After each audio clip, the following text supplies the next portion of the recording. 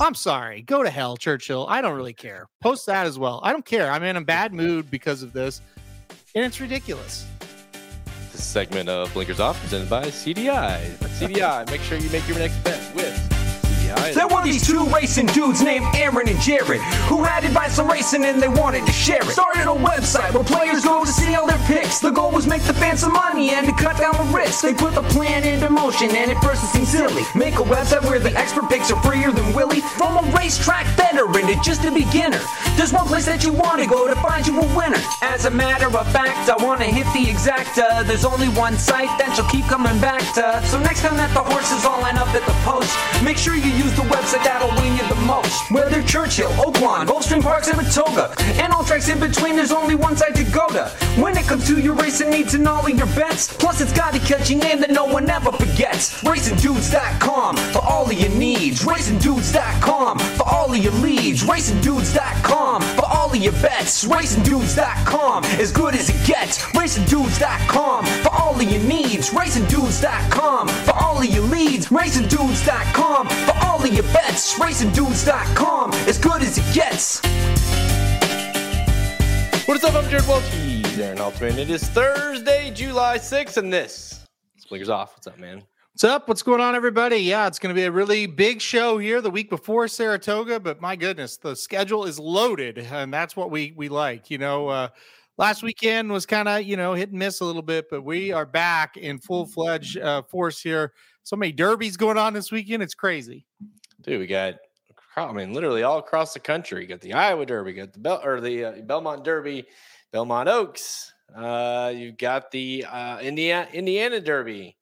You got the Cornhusker, which is sort of a classic prep. At least it has been in some of the past years. Nixco won that race. Fort Larned, I went there from that race to the Classic as well. So you're going, right? You'll be there. Yep, leaving tomorrow, so excited about that. Taking a little trip up. Going to see, Husker Bush isn't running, but I'm going to go see him. And then hopefully we get some wins with Ain't Life Grand and Big Luke. We're the two horses we'll talk about today on the show. That's going to be Iowa Derby and Cornhusker bound. So, yeah, it's going to be good. I'm looking forward to it. I also love that the races are at night because I don't have to miss the Belmont card or the Indiana card. I can just get up there, go to the simulcast room, and it'll be perfect. So it's gonna be a good day. That or go to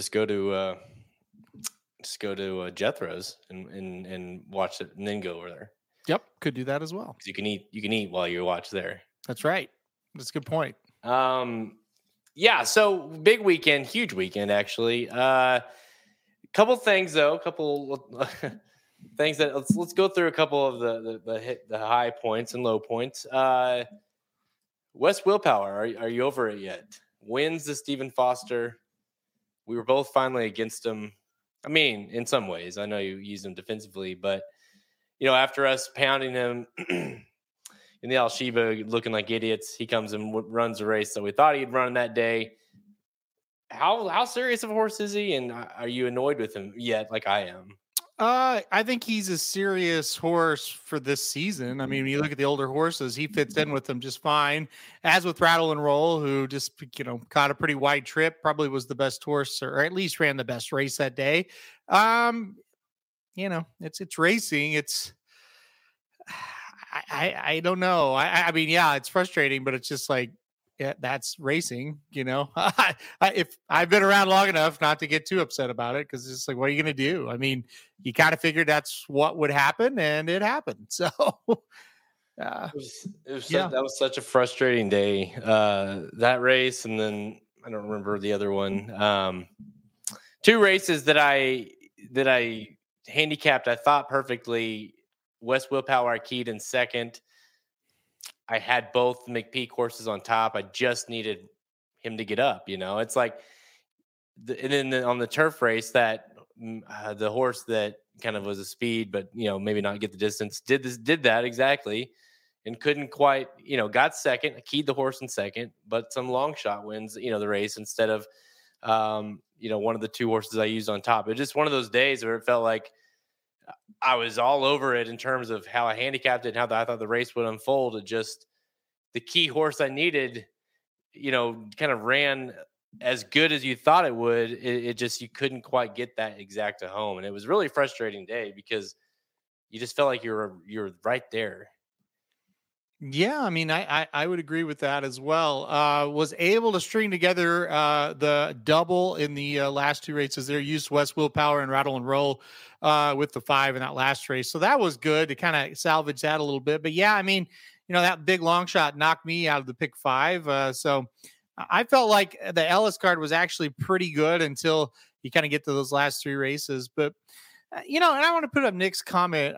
99 years out of 100, I would be like, yeah, he's not a classic horse. But the problem is, like, who is? Like Cody's Wish, sure. West Willpower fits right in, though. Most years I don't think, like, let's take last year, for example. Let's say West Willpower pointing to the Classic, kind of wasting your time a little bit. And this year, I don't know. He's got a chance. There's just nobody out there that's that good, minus Cody's Wish right now. Yeah, I mean, well, this year, like we said on the pod last week, it's like I just feel like a lot of those horses out of that race are going to be in the Classic, just because where else are they going to run? And I think Rattle and Roll for sure will be. There's no doubt about that. Smile Happy probably will be too, but yeah, I thought Rattle and Roll ran really well. Yeah, kind of has proven to be a legit horse now, I guess. Mm-hmm. He definitely proved to be the more legit Big Peak out of those two. That buyer was insane that Smile Happy got the race prior, and we proved that because West Willpower technically regressed from the race prior. Well, and won and looked like he did. It's kind of typical, right? The McPeak horses, for the most part, have trouble holding their form. Smile Happy hadn't ran that well before that big race at Churchill, up to that standard. I mean, he'd been okay, nothing great. He didn't run that well last Saturday. I don't know when they're going to pop and when they're not. It's really hard to predict his horses. That's why we always say on the show, take the ones that are bigger prices of his, because you do have to realize there's a lot of variance with his running lines for whatever reason. I'm not saying it's one thing or another. It's just that's kind of how you see. And honestly, I really was never worried about Smile Happy winning that race. I just didn't think he'd back it up. And it's unreal. Smile Happy made West Willpower look ridiculous in the Ali Sheba, and West Willpower totally turned the tables on him in that race and made him look ridiculous. It's weird. Yeah, Smile Happy didn't do any favors prior to that race. He was acting like a total idiot. I mean, but he still looked like he was in a good spot late in that race. Yeah, Rob, where is it at? It's not coming up for me. But Rob, we will talk about the Indiana Derby. So, there we go. So it's like sticking. Is Magic on the back end? Nope. Oh, I think he deleted it. That's what. Deleted what? There we go. What are you talking about? There we go. I was trying to get it out. I kept clicking it, but it just was sticking. It came up. It was up. Okay. Yep. Not on my end. Yeah, we will get into the Indiana Derby as well, so stay tuned for that. Other thoughts? The Dwyer. I know you were busy at the Cardinals game, the 14-hour Cardinals games you went to, but the Dwyer was a hell of a race. Fort Bragg, man, he ran huge, but so did the Brad Cox horse. Two horses that I think we'll hear a lot from this summer. Feels like it. Yeah, I thought Fort Bragg ran a tremendous race. Same for the Cox horse there, Saudi Prince, or Saudi Crown. I always say Prince. Saudi Crown. I don't know. Like, I heard after the race, Baffert talking about maybe stretching Fort Bragg out. So yeah, that's interesting. So we'll see. But man, it seems like our 3-year-olds this year are running huge in any race that's not a Kentucky Derby prep or a Triple Crown race, right? Like, you look at that, like Arabian Lion on the undercards of both the Belmont and the Preakness arguably ran a lot better races than the Belmont and the Preakness, right? And you look at like General Jim, of course, Mays ran great, but like the General Jim Fort Bragg race was ridiculous compared to a lot of what we've seen. So I don't know, maybe these 3-year-olds are a little bit better going shorter. Maybe they're a little bit late developing, and we're going to see some big performances, coming up here soon in the big ones. I don't know. Yeah, I thought Saudi Crown, I mean, I was glad it, resulted that way because of the, how I played it. But I really thought it was one of those things where it was like, oh, here comes, you could tell Fort Bragg is absolutely loaded. Seen this before. He's just going to cruise on by, and then and Saudi Crown put up some serious, speed, early in that race, and just kept going. You kind of thought, oh, he's going to go right by. Like, no, he's fighting back, and for a horse that's very, immature, I guess, just still kind of developing, late to the game. Like, that's a horse that showed some guts that I think should only get better, as they go. And so that's a horse to me. Fort Bragg, yeah, I'm with you. I was like, that was a little weird. Baffert said that. I was like, I feel like you got enough, like, going longer. But yeah, we might see him going longer. Maybe he's a dirt mile type of horse. I don't know. We'll see where he ends up. But I thought those two were really impressive in that race. Speaking of Bob Baffert, the last point we'll talk about before we get into today's show, the news that that Churchill Downs is just like, oh, wait a second, we're going to extend it one more year on you. You are banned from the Kentucky Derby for 2024 as well. After he had served his punishment, which we got extensive anyways, served it. That, to me, and by the way, it's wild. This comes in the same year that, and not really the same month, really, that Churchill Downs had to shut down because horses were dying on their track and had to move to Ellis. Mind you, Bob Baffert had nothing to do with that. And you shut it down because of that. But then you say you're banning him because of the continued risk that he's presenting to horses and their health. So it's just like, it's wild to me. It's like when you punish a kid and then they serve their punishment and you're like, oh, wait, you got to do it for another year. It's just, I didn't understand it. And that's coming from somebody that was not, I thought Bob Baffert needed to be suspended for what, that situation, but I also think it's over. Like, we need to move on from it. It's unbelievable how you and I have come full circle on this, because if you go back and listen to the pods when all this was going down, we said, look, this guy needs punished. He has gotten so many positives in big races. I don't care what excuses they are. You can't get positives in derbies and oaks. You can't do it and continually get away with it. So it's like, that's good. It is good. And I don't necessarily have any personal problems with Bob Baffert. I'm just saying you can't get positives and get away with it. You just can't. But we have come full circle on this now. This is ridiculous. You punished him. He served that punishment. It's over. Can we just move on? It's over. Now, it'd be different if he was getting positives other places still and being a menace, but there's nothing going on that they have any proof about anyway that can keep this going like this. This is insanity. And to come out just out of nowhere and say, no, okay, he's gone for another year. And look, we talked about it last year. The punishment probably fit the crime. He needed to get at least a little bit more than a slap on the wrist, that's for sure. But towards the end of last year, we're like, with the point system and how they're doing this, the fan of the game and most importantly, the bettors are kind of been put in weird situations, right? And it's awkward. And it's like, it's almost punishing the fans and the bettors a little bit more than him at this point. Now, it's just ridiculous. And guys, to me, the biggest way how they punished him was to try to keep him from getting these great horses, these 2-year-olds. Maybe owners would go to different trainers because he couldn't run in the Derby. That simply has not happened. He has gotten and he will continue to get them. They're doing nothing now but becoming a joke. And that's the harsh reality of it. And it doesn't do them any favors that they've killed over 20 horses at that track and had to shut down and run at Ellis Park. Like, I am just shocked by this. And I'm not a Baffert defender at all, but it comes to a point where, like, this is a little crazy. And who's the worst part of this situation? Is it Baffert or is it CDI? CDI is looking worse by the day when it comes to this.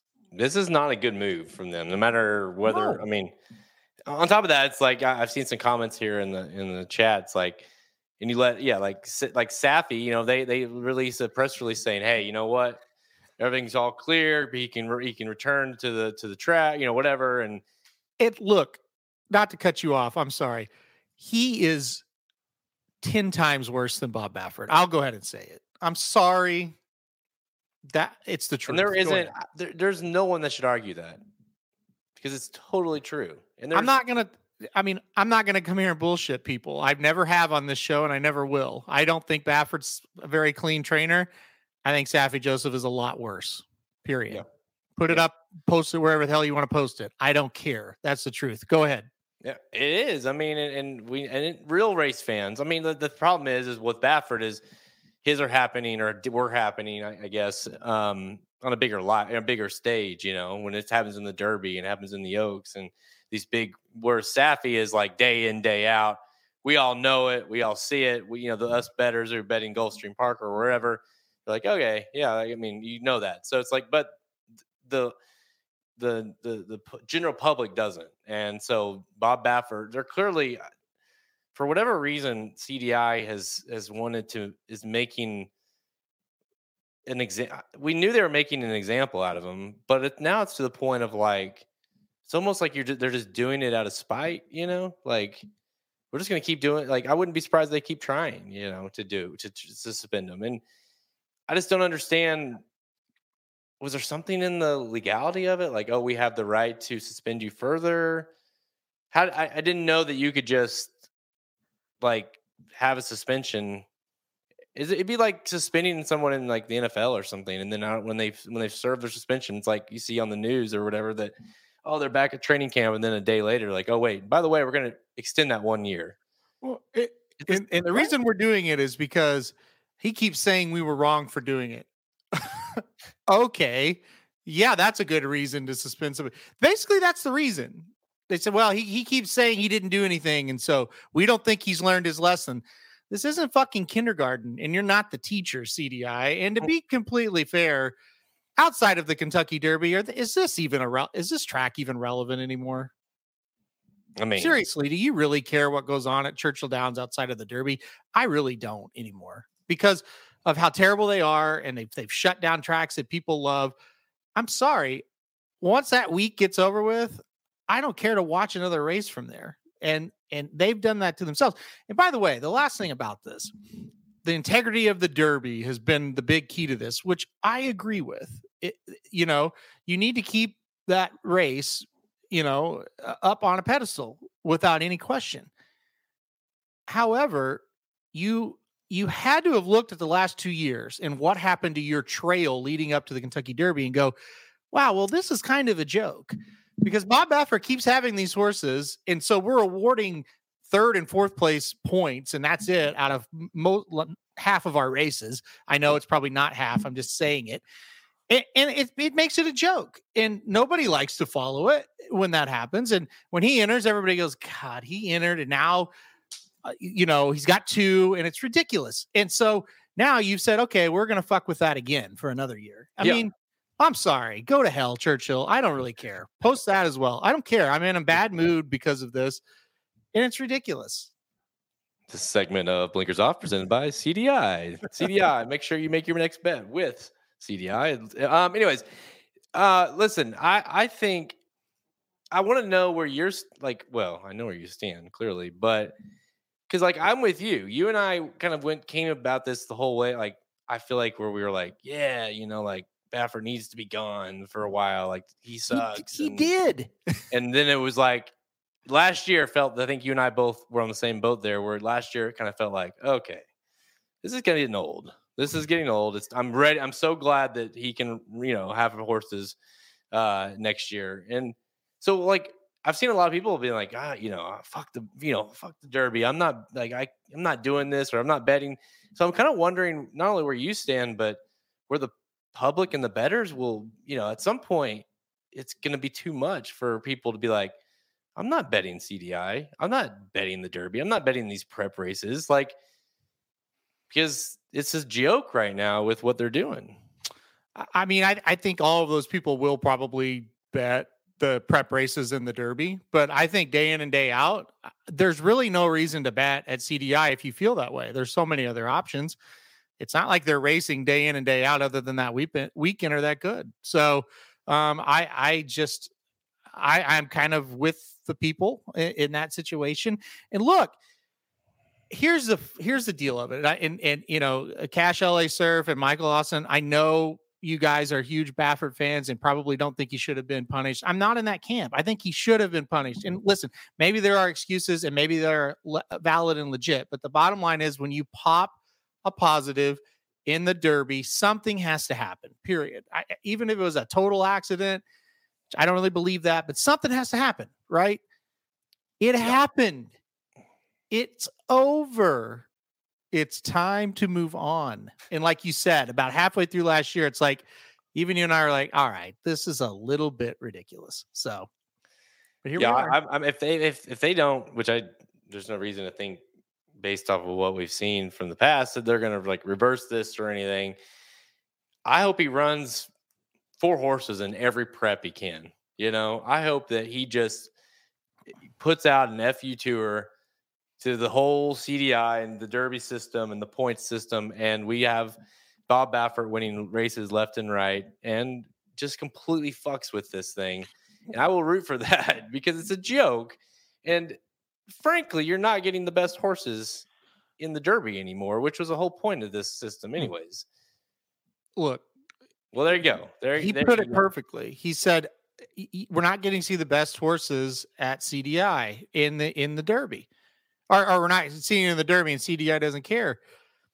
To me, that's the whole thing about it. You've got the 2 years of evidence of kind of just that awkwardness and that weird situation and all that crap, you know, and it's like, it just didn't feel right. It kind of took something away from it. However, it's over. So now we could get back to normal. No, we can't. So, and don't like, Baffert's going to have the best horses again next year. Or at least many of the best ones. He may not have the best. You never know about that. But so come on. I mean, it's crazy. It's nuts. And here we go again. We'll be in January and be like, well, Bob Baffert has 5 in the, you know, San Felipe or not San, whatever the Sham, and none of them get points. Great. Cool. It's awesome. Love it. And trust me, it's so annoying all year where I'm like, you know, 8 horses lined up for this one, 3 are eligible for points or whatever, because you got Baffert in all of them, and it's annoying. Yeah, this is come on. So, well, I would like to say that's the last we'll talk about this, but I gotta think that over the next several months, we will hear more about the Bob Baffert situation. I keep seeing more and more about the legality. He put a comment out as well, or his, you know, official statement, and this isn't over. You know, you almost start. I don't know. Maybe you'll laugh at this, but you almost start to feel for the guy. You're just like, man, like this has been a brutal battle. And, you know, and no one else but Bob Baffert could really at least even attempt to go against CDI. You know what I mean? Like most trainers would just rolled over and died. He's fought back and he's really taken a lot of heat for it. And at a certain point where you're just like, okay, like let's, you know, like he served the punishment. Let's move on, you know? Yep. But yeah. And like people are saying now, it's the whole charade of Tim Yakteen's the trainer now. And it's just like, come on, really? You know, well, it's also the last thing I'll say about it. It's also just like the Safi thing, and you can count a million other situations. It's like this poor guy is getting, you know, dragged through the mud, and we know a million other trainers that are doing it, that are not getting punished, that are getting slaps on their wrists, that are getting $500 fines or, you know, whatever. And then this guy, it's just, yeah, he's still running horses. Yeah. I mean, he can run pretty much everywhere now, but it's like, he can't run in the Derby. He's won 2 Triple Crowns in the last 10 years. It's crazy. Well, and I'll say my last thing. Okay. Medina Spirit gets disqualified. Go to your side. I'm not going to read them off for you guys. Go to Equibase, look up who finished 2nd, 3rd, 4th, and read off the names of those trainers and come back and tell me if you think those trainers are clean. Yeah, exactly. I mean, that's just it, right? I mean, the guy who got, I know I'm not going to sit here and read them off. I'm just saying, go read off those trainers and go, oh, well, at least, you know, trainer X, Y, or Z here, you know, got moved up a placing. They're good guys with no track records. So it's all good. I mean, give me a break. And again, if we want to sit here and at this point make Bob Baffert a scapegoat CDI and turn your back or turn your head to letting guys like Diodoro and Broberg run their, I mean, come on, give me a fucking break right now. But anyway, go ahead. I don't want to say it, so I won't. But it's ridiculous. I mean, it's ridiculous how. And again, you said it. You said you feel sorry for him. I don't know if I feel sorry for him, but I also know he might be a problem. But my God, we're letting a ton of horses or trainers run at Churchill that are a bigger problem than that. So. Well, I look at it like this, like, you know, like one of my kids is shithead for a while. You punish them. Then after a while, you feel bad that they're punished. And it's like, okay, you can go play now. Well, it's time for Bob Baffert to play. And he doesn't get to. 3 years is enough. If he does it again, then punish him. Yeah. Unless there's like some weird news that we don't know about that he's been, Medina Spirit was like, yeah, I have no idea. But anyways, poor Medina Spirit. Yeah. Yep. This is going to get... Anyways, all right, guys, let's get to today's show. Or we can just wrap it up at that point. Today's show, we're going to preview and get picks for Saturdays. We're going to talk about racing. $750,000 Belmont Derby Invitational, the $500,000 Fastest Tipton Belmont Oaks Invitational at Belmont Park. Then we're going to get some rapid fire selections for the remaining stakes races at Belmont Park, as well as Prairie Meadows and Horseshoe Indianapolis. Let's go. I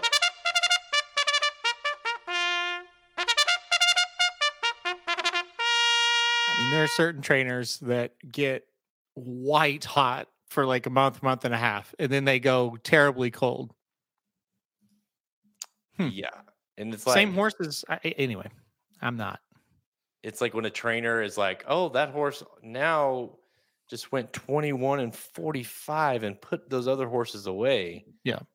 But that horse couldn't finish the race last time.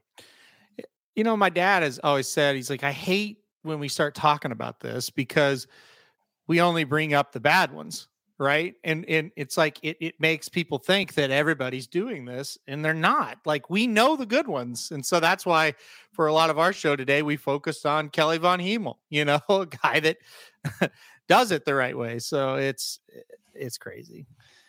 Yeah. Do you need a second? No. Okay. No. I mean, anytime I love this Halterman, by the way, guys. This is my favorite Halterman. Look, and here's the deal. And here's the problem. This is not me bragging. This is just kind of a fact. I handicap every track, everywhere. So I know 99% of the time what's going on with these guys. And how do you, I know we've talked a little bit about this in the past, but how do you look at a race like that? I mean, you're a guy that you've seen all these races, you watch all the races, and would you account for that? Do you say, well, that horse sucked last time, but I've seen the way X trainer has been running some of these horses. I think this horse might be good or might be good today. Do you handicap that? You have to, right? Undoubtedly, yes. Yeah. And, sometimes there's signs like they've got a jock that's not very good, and then all of a sudden they've got a really good one. And it's like, 6th, 5th, 8th, and now we got IRAD on today. That's weird. It's like, because we had that horse ready today. So there you go. Yeah, I'm going to have to listen to the show. Yeah, I talked about how we met Kelby first and he was our first like feature interview type thing. It was pretty cool. Did you tell him that we were in his wedding, his first wedding? I didn't talk about the wedding, no. That was awesome. That was something. That's another thing. You see a claiming horse been running for 5 or 7.5, and somebody claims the horse and now it's in for 30. Pretty good sign. Yes. Speaking of that, there's a horse in the we'll talk about it coming up here in rapid fire in the Iowa Derby off the claim with Diodoro. Interesting. It's weird. Previously trained by Brad Cox. Okay. The Cox to Diodoro move, I think, is interesting. Well, 2 great horsemen, obviously. So, and they're off in the Belmont Oaks Invitational. Saturday, Belmont Park, race 8, the Fastest Tipton Belmont Oaks Invitational. It's a grade 1 with $500K. For fillies, 3-year-olds going 1.25 miles on the turf. Field of 9 lines up here. Halterman 2-1 on your 1. Mission of Joy, Grand Motion, T-Gaff aboard. Papio, the horse that I believe got second to that horse. Last out, 4-1, 5-1 prerequisite. I thought was interesting. Be Your Best. The prerequisite, Be Your Best exacta, where I cashed my $3,300 exacta. Last out in the Wonder Again. Where are you going here? What do you think of the field? Mission of Joy. That seems to be the horse to beat here. Yeah, I went with Mission of Joy on top. I really like this horse. Grand Motion trains. Last time out, won the Regret, and beat Papilio, who I really like. I think that's a nice horse as well. I have that horse in third, but Mission of Joy for me on top. I also think the stretch out's not going to be a big problem for this horse, because you look at the Regret last time out at beautiful Churchill Downs, where they killed 23 horses this year. You look at that race where the horse stretched out to 1 1/8 miles. Got better. It looked like the horse really improved off of that race. So, and survived Churchill like 23 other horses didn't. So that was good. So now we're going to go to Belmont, the Belmont Oaks here, 1.25 miles. I think this horse is going to be tough. So I like the 1 quite a bit. I think she's going to run a pretty darn good race here. So give me the 1. I also like the 5 prerequisite as well. 1, the Wonder Again, going gate to wire. You kind of look at this. Probably should go gate to wire again. I mean, at least has that setup to where she's going to get the lead. Can she take it all the way? Can she get that extra 1/8 of a mile? That's going to be the big question mark. But I do like her quite a bit as well. So 1 and 5 are the 2 I like best here. Yeah, I really wanted to go with the 5, or even, after as much money as I made off of the 6, I kind of thought about playing the 6 here. I think this horse might get better with one more start here and going a little bit longer, but couldn't pull the trigger. Asprey for Chad Brown. It's interesting. What did you make of the move of? I'm trying to figure out what the move is with the Pratt. Pratt rode Asprey last time out. He also rode prerequisite the last 2 times. Last 2 times were wins. Is on Asprey. Irad obviously gets on the 5 prerequisite. Has not rode that horse before. So what do you think of that situation? I thought that was weird for sure. Listen, Asprey, I guess this is the one that they chose, or Pratt chose, but I don't really know why. That's not really a knock on him either, by the way, because I do really like those last 2 races, but it was a bit surprising that he ended up getting them out here. I don't know. Maybe Irad snuck in there and got that mount somehow. The jockey situation was very interesting. I wouldn't really talk anybody off the 7 because of that, but I just couldn't get there from a handicapping standpoint, looking at what the horse had done, but stretch out's probably going to help this horse, Galileo mare. So I would say the distance should be okay. Yeah. I mean, a horse that's coming in off of, a Hilltop win, and then prerequisite's coming in off, grade 2 win. I don't know, maybe it's Chad Brown thinks, Irad, be a better on the lead or something. I don't know. I don't know. It's an interesting move, I thought. Listen, I ultimately picked the 1, Mission of Joy, as well. This is a horse that just has been awesome. The Edgewood, I definitely had a tough trip that day. But really past that, this horse has been flawless since his debut, her debut, where she obviously didn't run a step. But, that last race, I thought the Regret, man, she looked loaded. And then as soon as she got some room to run, it was like, see ya. The 1.25 miles doesn't seem like what's an issue whatsoever for me. I really just think she's going to be better. I like the fact that she drew the rail as well. I think she can kind of tuck in there. She showed last time out in the Regret that, being kind of tucked in, inside of horses, kind of just, sit the trip, wait for the time to come out, and then pounce. So I think that is not going to be an issue. And I don't think we're going to see prerequisite. That was kind of the main concern of why I didn't want to pick prerequisite. I just don't know that, even though I do think there's not a ton of speed, I mean, surely somebody's going to go out there and try to challenge her a little bit after they saw what she did last time out. So, yeah, I think Mission of Joy is a pretty damn good horse just in general. Kind of seemed like it. That last race, like I said, was pretty strong. In the Edgewood, the race before, also a pretty strong race, just couldn't quite get there. And again, I think that stretch out really helped her last time, and I think it could help her just a little bit more this time. But I mean, don't kid yourself. This is going to be a very competitive race. These races we're talking about today at Belmont are very competitive. So, but 2-1 probably seems right. Grand Motion, man, he seems like long on the turf seems to be right where he kind of feasts. So, yeah, I agree. Long story short, I do agree. She seems like a pretty nice one. I will say this. I mentioned it a few times. The 6, Be Your Best, a horse that I think is very interesting here, especially underneath, a horse that I keyed in second the last time out. Wonder Again was a huge prize. Well, 14-1 almost. But listen, the reason why I did it was this seemed like a horse that had shown a lot of promise early on in the career, and going longer, mile 16th races. It got cut back to the mile. The Breeders' Cup, the Appalachian did not run well. The Wonder Again was at 1.8 miles. I thought the distance would be good. Did run huge, really. He almost got to prerequisite. Get Louis Size back aboard. I rode this horse 2 back. I thought that was interesting as well. So, I mean, I think you can do worse in terms of 10-1 shots. And I think this horse might come with a little bit of noise. The problem might be, will she get enough pace to run into? And I don't think so. Right. I mean, where's the other speed really coming from? And that's why I kind of lean towards that 5. I think the 5 can take them a long ways. I just don't see a ton of other speed in this race from anybody else. You look at the 6. Okay, that's the horse that just followed the 5 around. The 7, that's a horse that doesn't really come up too close to the lead. Mission of Joy could very well be second in this race early on. Yeah. And I don't think she's overly fast, but there's just not a lot of fast horses here.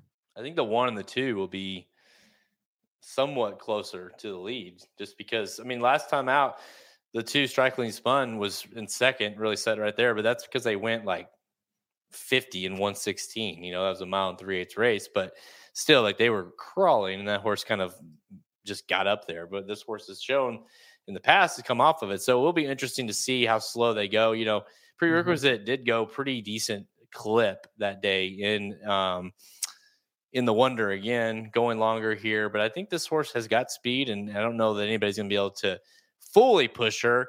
But I do think they learned a thing or two. Even if it is the 1, Mission of Joy, they're not going to let her go out and just steal this thing yet again. So I kind of like the 1 over 5. But if you go anything like last weekend, it'll be the 5-1. The 1 won't get there. But that I do like the 1 quite a bit. Mission of Joy, Halterman does as well, to win the Belmont Oaks. And they're off in the Belmont Derby. All right, let's go to the Belmont Derby, race 10, 2 races later. $750,000 for same conditions. Only this is for the 3-year-old males, going 1.25 miles on the turf. Field of 11. Halterman, dude, if the odds show you anything, it shows you that, man, this is a wide open affair. 7-2 all the way on the outside.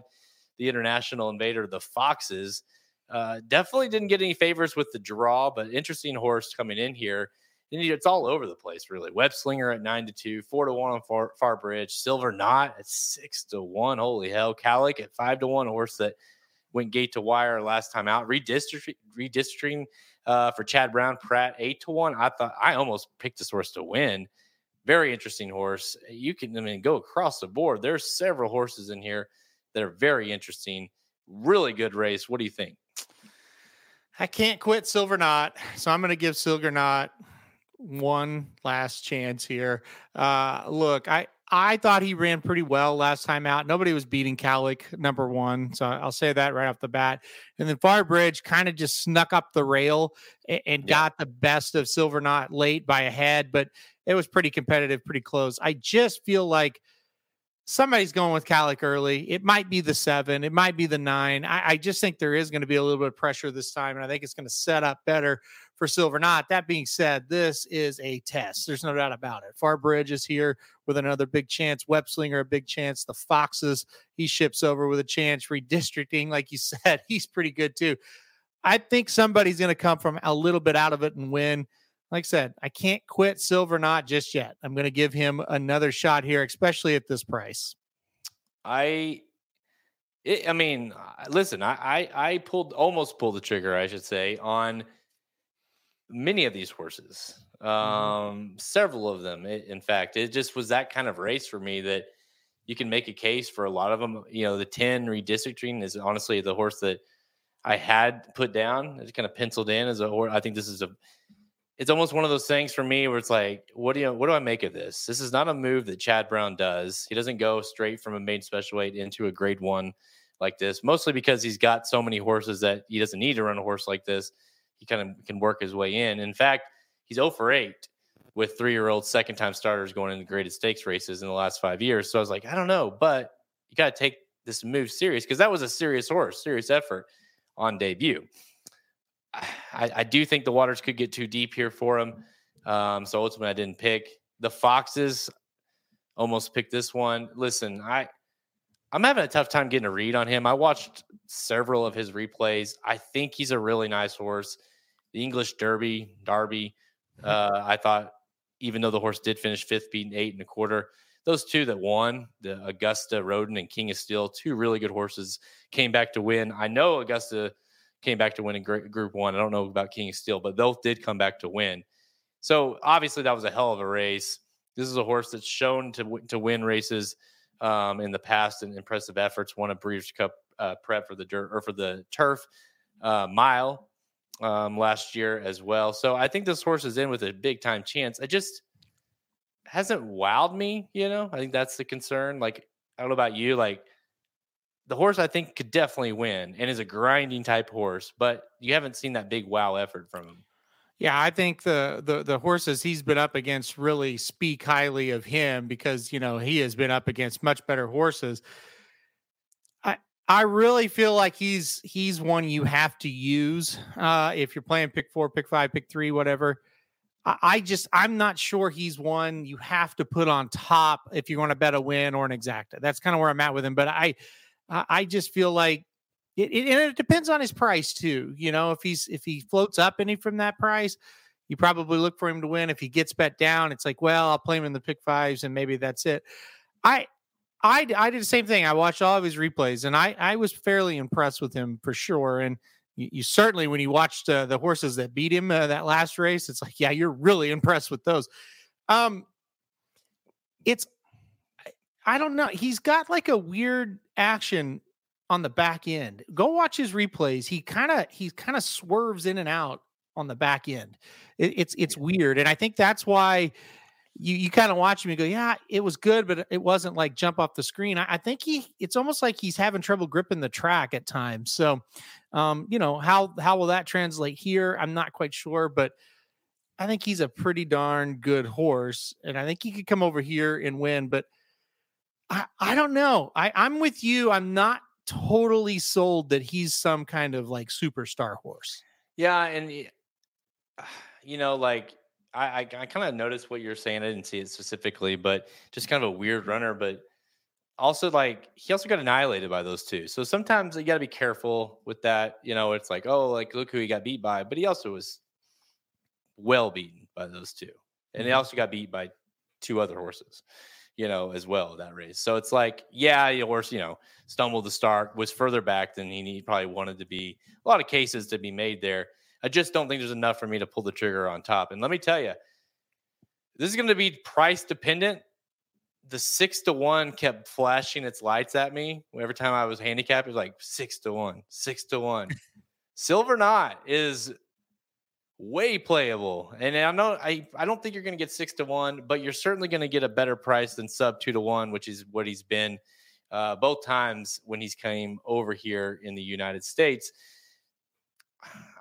I'm with you. I thought the more I watched the Pennine Ridge, it wasn't a terrible effort by Silver Knot. He was coming. He was real close. Far Bridge obviously got the jump. This is a horse that's not ran this distance.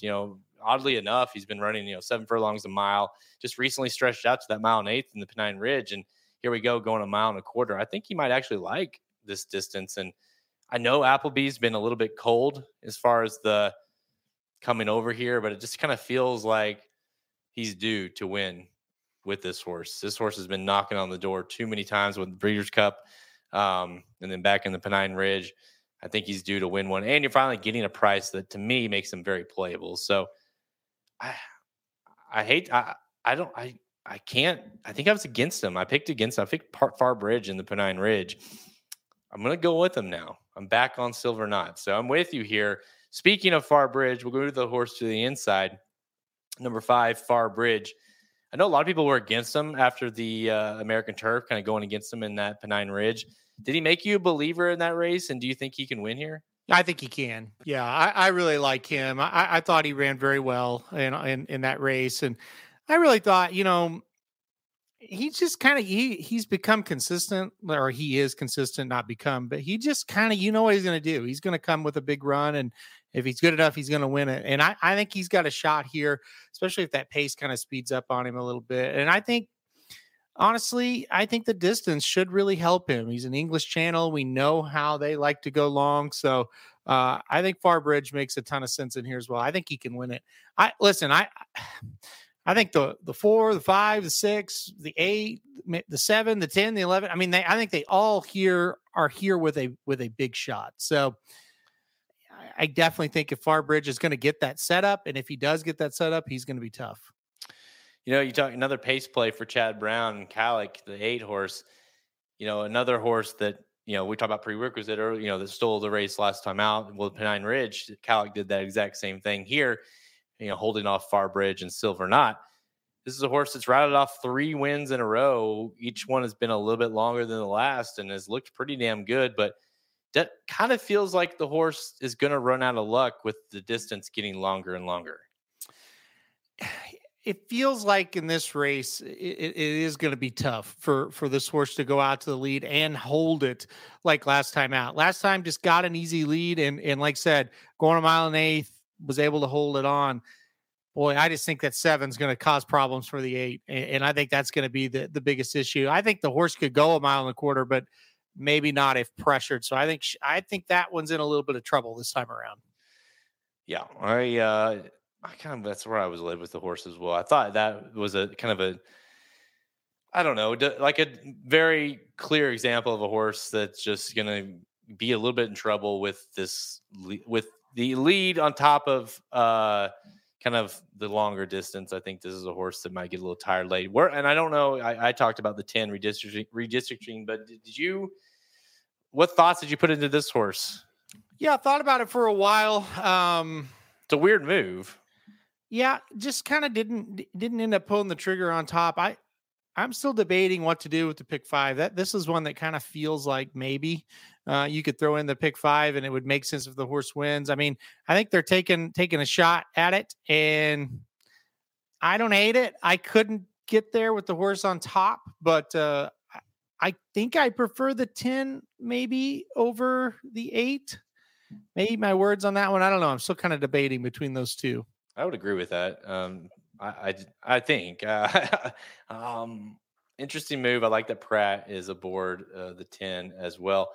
Nick Sievers, our boy Nick, he says, it feels like a closer's race, but the 7 wire with Johnny. Wizard of Westwood has been a horse that's tried to wire the last 3 races, did it last time out, going a mile and 1/4. Johnny V gets the mount. He rode this horse on the second start where he finished second. St. Antonio horse, Michael McCarthy. Is this more than anything? Is this like the horse that destroys both himself and the 8? It's possible. Yeah, I think it's going to be one of those two get out to the front. The 7's got like that California speed that sometimes they say, but yeah, for sure. I think. I know Magic kind of likes this horse as well. I just couldn't get there as far as winning. I don't know. I just kind of feel like the 7, the 8 might bang heads. But listen, say the 7 gets the jump on the 8, gets ahead. One at this distance last time out, maybe can kind of take him gates where usually, as a rule of thumb, this isn't totally true all the time. But when a turf horse from California ships east, it doesn't usually go that well. But when a dirt horse from California ships east, it goes a heck of a lot better. So that's kind of where I'm at with Wizard of Westwood. Kind of need this horse to prove it to me outside of Santa Anita. All right, we didn't talk about this horse much, so we'll talk about him real quick here. Number 4, Web Slinger, coming in off 2 wins. He won the American Turf, the Grade 2 American Turf, at 22-1 on Derby Day, and was a huge price. Came back, won at as you said, survived Churchill Downs with another win. Beat Middleton's March, didn't beat a great field, but did pretty nicely. You got to think, beat Farbridge, beat Major Dude, who came back to win. Major Dude we'll see on tomorrow at Belmont. Farbridge obviously proved to be a nice horse in the Pennine Ridge. Web Slinger, at this point, you got to take him pretty serious. How are you playing him? Do you think he can win here as well? I do. Yeah, I do think. Add it to the list, right? Yeah, I really do. It's funny, like the Belmont Oaks, it's like, yeah, I kind of think Mission of Joy is going to get him. And then you get to this race and it's like, oh boy, there's a lot of them to play here. Yeah, I think the horse can win. The last race was kind of type of race. There wasn't much in it. It was kind of a short field and, beat Middleton March, but not much else. I think I'm going to, I think I'll end up leaving this horse off. But definitely could come back to bite me. There's no doubt. The horse, look, 2 back, ran a terrific race, and Farbridge probably was unlucky not to win, but still, those were really good horses. Major Dude, like you said, really good horses, and Web Slinger was able to win. So wouldn't be shocked. I like I said, I got to make decisions on what ultimately I'm going to do with the pick 5, but yeah, can definitely win without any question. I'm with you. I think this is, I watched a little bit of the Magic Mike show earlier with Magic and Nick, and I think both of them went pretty deep in this leg, and I think you almost have to. Because I'm with you. I like Mission of Joy and the Oaks. This one, I really wouldn't be surprised if, there's 11 horses in the field. I wouldn't be surprised if 6 different ones win. The Foxes redistricting, Calic. Even though I'm kind of playing against, if the horse were to wire, it wouldn't be totally shocking. Silver Knot, Farbridge, Web Slinger, there's 6. That's not that hard to get to. So it definitely feels that kind of race that you could be right and you could be wrong at the same time. I'll tell you this. If he doesn't win here, Silver Knot, I'm done with him. And then what's going to happen is he will win the next one, because that's what Wes Willpower did to us as well. Silver Knot is my top pick. Halterman's top pick as well to win the Belmont Derby. Kind of feels like one of those horses, Silver Knot, that you're going to have, I hate to say it, you're going to have to chase, because he's going to win. He's going to win one of these, whether it be this one, whether it be Saratoga, whether it be the Breeders' Cup. Like, he runs too good. He's got too good of a trainer. He's got too good of the connections. He's gonna run well, and he's gonna win one of these. It's just, which one is it? And how much money do you keep pounding on him? Yeah, this is about it for me. I don't know. You say that. What if he runs a really good second or something? So, That's it. He runs well. Other than, like one time overseas and the Guinness seat. He runs well pretty much every time. So it makes it hard to, completely go against. And then everybody kind of, has that horse where they chase, right? Like Kevin B said, Silver Knot is giving me Order of Australia vibes. He couldn't get that horse right. Maybe that's Silver Knot. If he beats us again, that'd be 3 times. And if you say he runs well, listen, the Breeders' Cup, he ran fantastic. He just got beat by a horse that just got a little bit better trip and was just really, really good also. And, last time out, he didn't run bad at all. It just couldn't catch that loose leader. So we'll see. I don't know. I know. I think the problem is that I cashed on him in the exact of the Breeders' Cup. So I became a fan, right? And then, you throw out the one overseas. He comes back. He runs good, not great, but I gave you the vibe of, okay, a little bit longer. Maybe need, give him another race here. So I don't know. I kind of feel like I'm stuck on him right at the moment. Yeah, I agree. All right, time for Rapid Fire presented by, how about the Belmont Derby Betting Bible? That's right. It is in the works right now. The Betting Bible is back after a little bit of an absence since the Belmont Stakes. We've been red hot. in the last 2 legs of the Triple Crown, kind of redeemed ourselves in those 2. And it's back this weekend on the website. Be ready for that. I'll get it on the website soon. We're kind of with the 4th of July weekend or week and everything like that. We're running a little bit behind in terms of when it's going to be available. It should be available tomorrow, Friday morning. So make sure you check that out at racingdudes.com. It's going to cover the entire card on Belmont Derby Day. All 12 races, several stakes races on the card. Great betting races, as we just kind of alluded to in those last 2 races we talked about. And you can see exactly how Halterman and I will be betting the Belmont Derby as well as the Belmont Oaks, any of those races on the card. And, you know, I'm coming in red hot in this thing, and I'm hoping to kind of keep it going here. But I do think it's a tough card. So, you know, make sure you go get the betting Bible at racingdudes.com to learn more and to see who we're betting on the entire card. All right, let's kick things off here for rapid fire. We're going to go a couple of more at Belmont Park. We're going to go to Horseshoe, Indianapolis. We're going to go to Prairie Meadows, Halterman's favorite track. We'll just give the mic to him for that segment. All right, let's go to race number 5 earlier on the card at Belmont Suburban Stakes Grade 2. We're $350K for 4-year-olds and up. Going 1.25 miles, field of 5, small field here. Our good friend Charge It shows up for the 1.25 mile race at 3-5. Are you betting him at 3-5? I mean, this is quite the class drop, and that's, I guess, like, I'm not gonna play him to win, but I kind of like him. I think he should probably win this thing. He looks like the only speed in the race as well. So, yeah, I like Charge It to win this one. I do like Tonal Impact, the 1 horse. I think that's the other logical one to use here with Linda Rice. But I mean, look, as much as you kind of want to poke fun at Charge It, and as much as he deserves that, I have no words if he can't beat these horses. He looks pretty darn good in this race. I mean, listen, I'm on the done with him list for now for Charge It. Yeah. I can't. He's looked horrendous the last really 3 efforts. I guess he's not terrible in the Gulfstream Park Mile, but he just does not look like. And I get it, major class drop, you know, and he's been beat by really good horses, you know, Cody's Wish and Zandon and White Barrio and Proxy and Last Samurai, Stiletto Boy.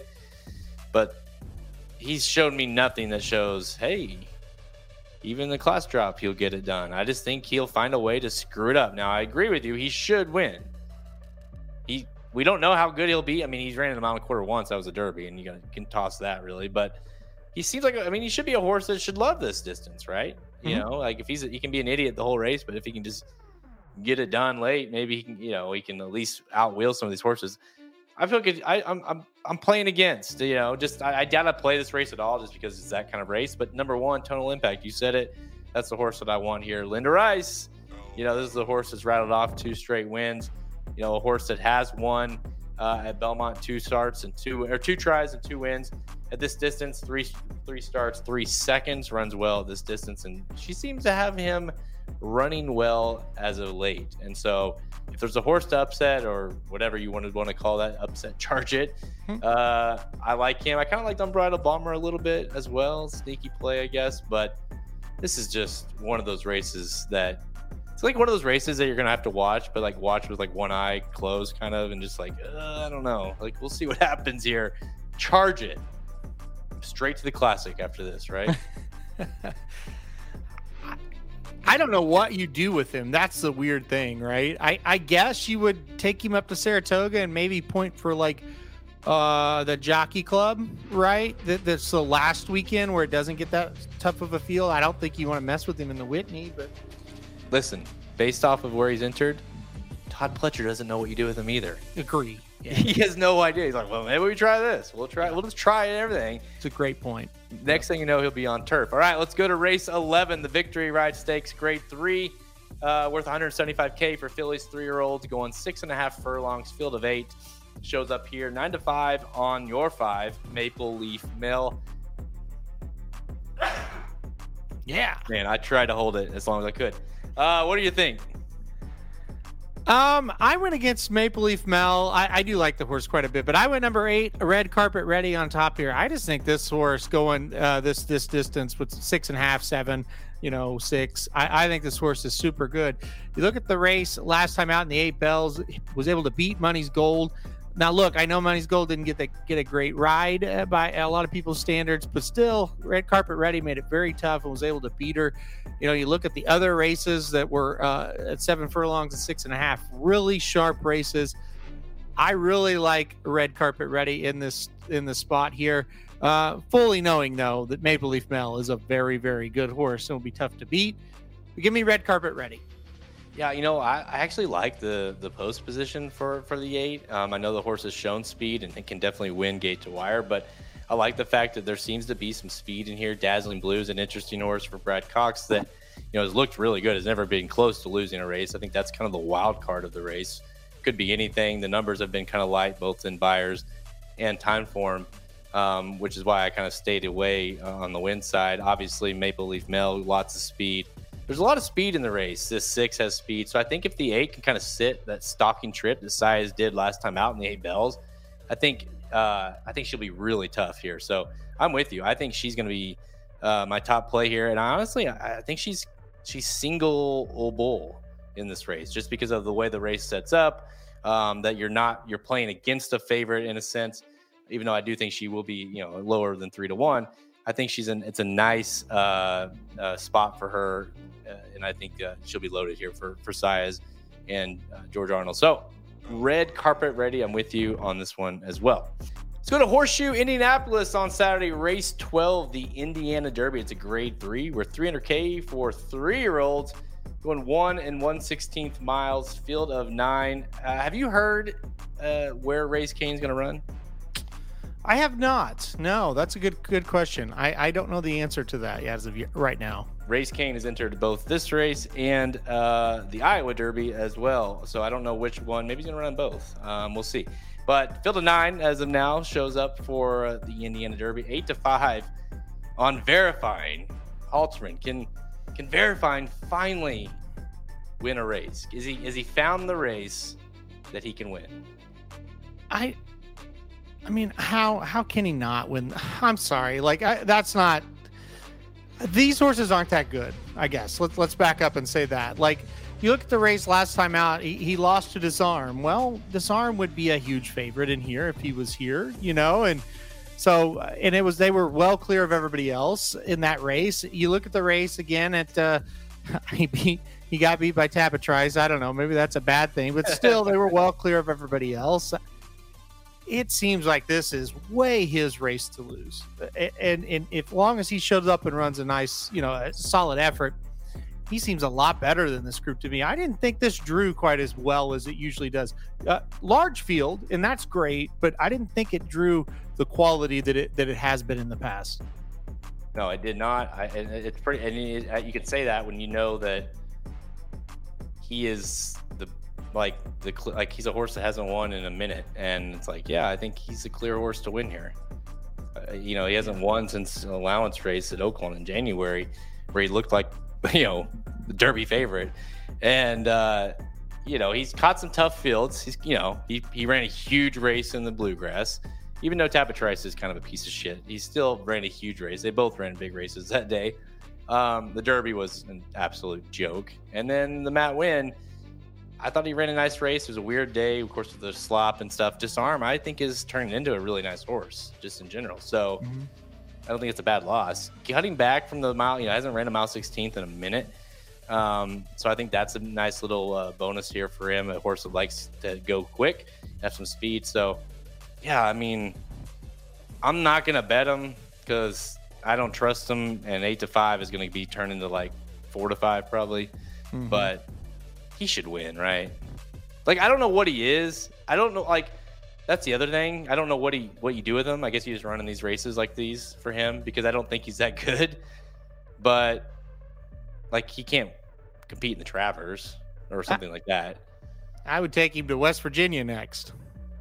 Just follow the outside circuit, And then I'd take him to Oklahoma Derby, go that kind of situation. Yeah. Yeah, I mean, he could definitely do some damage in those races, I think. So we'll see. Just like a few of these horses were like, he should win, right? I think he should win. All right.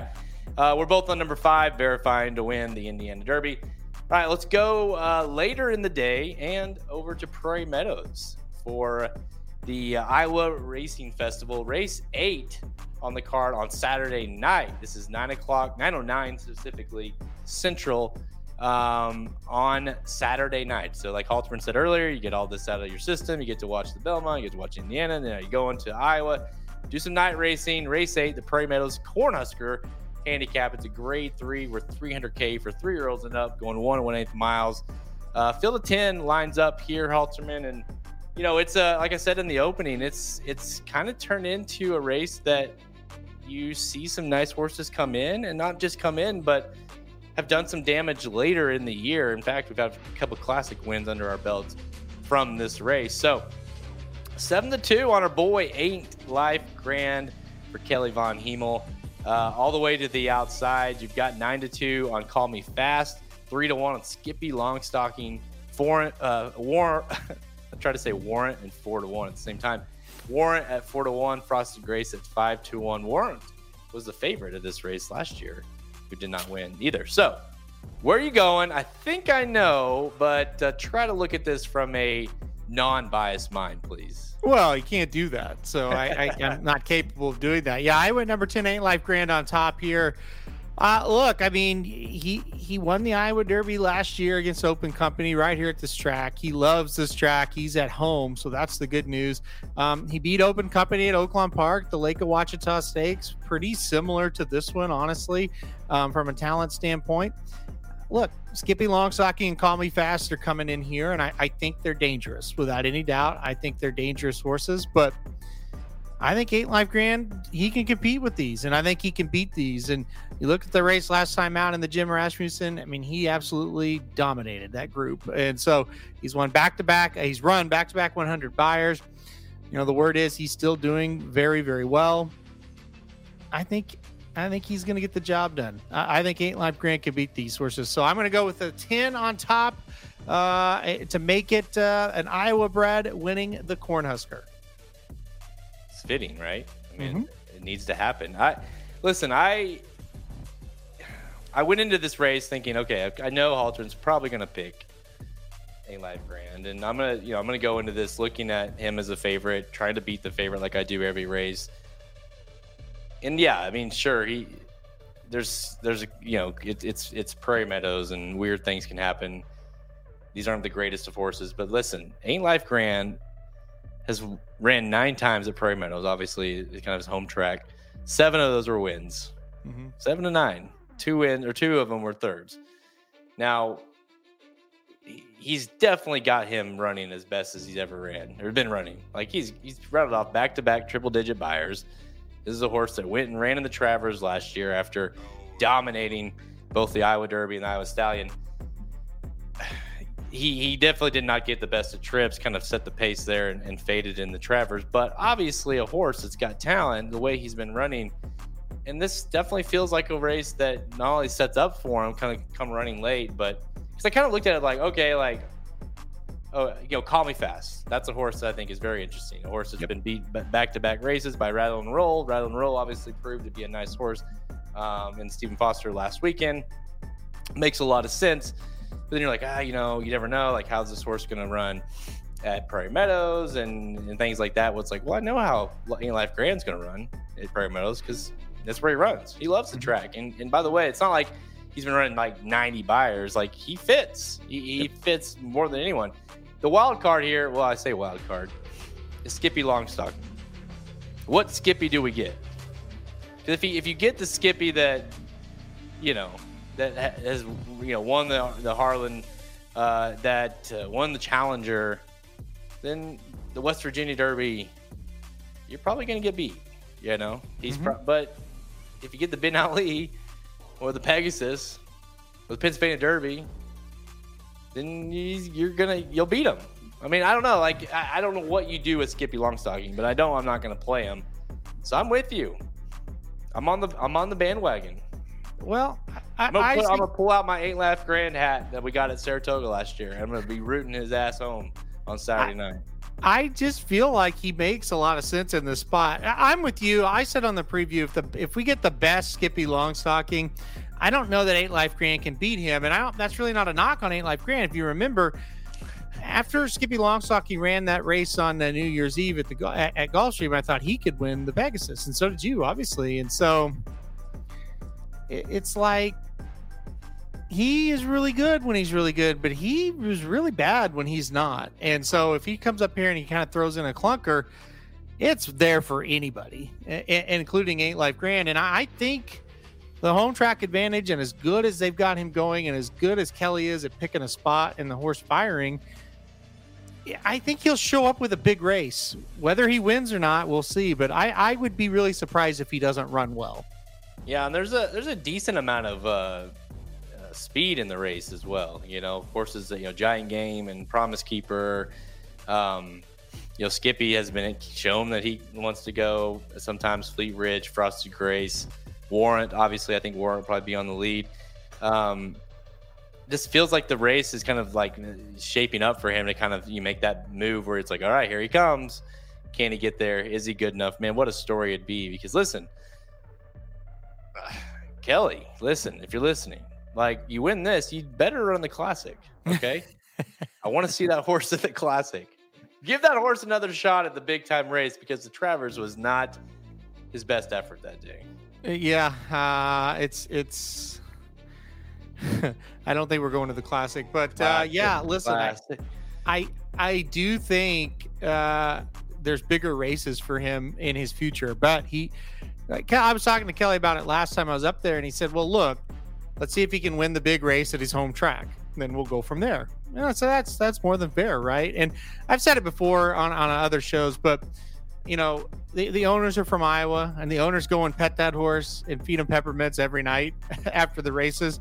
So they enjoy having him at home. This is not, some huge breeding farm in Kentucky that owns the horse and they never go see him and they just say, go run in all grade ones. This is, he's not a pet, but he's their horse. They love him and they want him at home. So what the fuck? Well, you can't argue with that, right? Let them go do it. Let them go pet their horse every night. I have no problem with that. So, well, shit. The way he runs over out there, he's about to be a millionaire ATM machine. That's a pet. So, yeah. They could be worse pets, and his sire is not this time. I'm sure he could be bred and do quite well as at least a Iowa stallion one day. So I'm sure he might never leave Iowa, but we'll find out what he does in the Cornhusker. But these two dudes are picking 8 Life Grand to win this race, and hope the guy gets it done. All right, let's go to the last one here. Race 9, the Iowa Derby, $250K for 3-year-olds, going to 1 1/16 miles, field of 14. Goodness, lines up here. I lost track. I was on Twitter trying to figure out where this horse is going to run Race Kane, but I haven't seen yet. But 3-1 on Eyeing Clover for Brad Cox. Santana gets them out here. Bo Cruz at 9-2. Race Kane for the time being is 4-1. Where are you going here, Alterman? This seems like, are you going to the Kelly Von Hemel double with Big Luke? Boy, I was up there when Big Luke won his stakes, and I'm telling you, they were really happy with him, and they thought he would run well, and he did. But the problem is, first time stretching out, number one. I think that's, they think he's going to run very well going 2 turns. They think he's a better 2-turn horse, but this is a tough challenge, stepping up to face Open Company 2 turns for the first time. I don't think he can win. I think he'll run okay. I would be disappointed if he was towards the back. I think he can get up there and run okay, but couldn't go with him to win here. I debated this for a while. There's so much speed in the race. So I was like, okay, I'm going to take a closer here. Then I looked at the closers. I said, I can't take it. I can't do it. They're not that good. So I thought, who's the horse that could sit off the pace that's from that hot pace? I think Bo Cruz, the 6th horse, will be able to kind of sit the trip. I think he will allow the jock to sit off the pace, kind of be patient, And I think we'll make a big run at the end, kind of get first run on those horses up front. So I went with number 6, Bo Cruz on top. There you go. You can't pick Race Kane because Kevin B says Race Kane runs at Indiana per DRF. So I didn't want to pick him anyway, so that's okay. You won't pick him. It didn't matter to me because I won't pick him in either place. But Iron Clover is a horse that could be that, but I just don't know that he's quite good enough. But a horse that seemingly could sit off the pace a little bit. I don't know. Like West Coast Cowboy maybe could a little. I don't know. I'm against Safi. I'm team anti-Safi. Listen, I mean, I kind of teased it earlier. How about the 3 Heroic Move for Diodoro now off of the Brad Cox claim? This is, and not just that. It's like the horse wasn't bad. We won a maiden special weight. Didn't run well the next time out, but past that, the horse finished 3rd. Then the last race at Churchill Downs, going a mile, didn't run too bad there. Now he gets to Diodoro. You talked about a horse that maybe will sit off of it a little bit. Maybe this horse is not on the pace, but right off of the pace.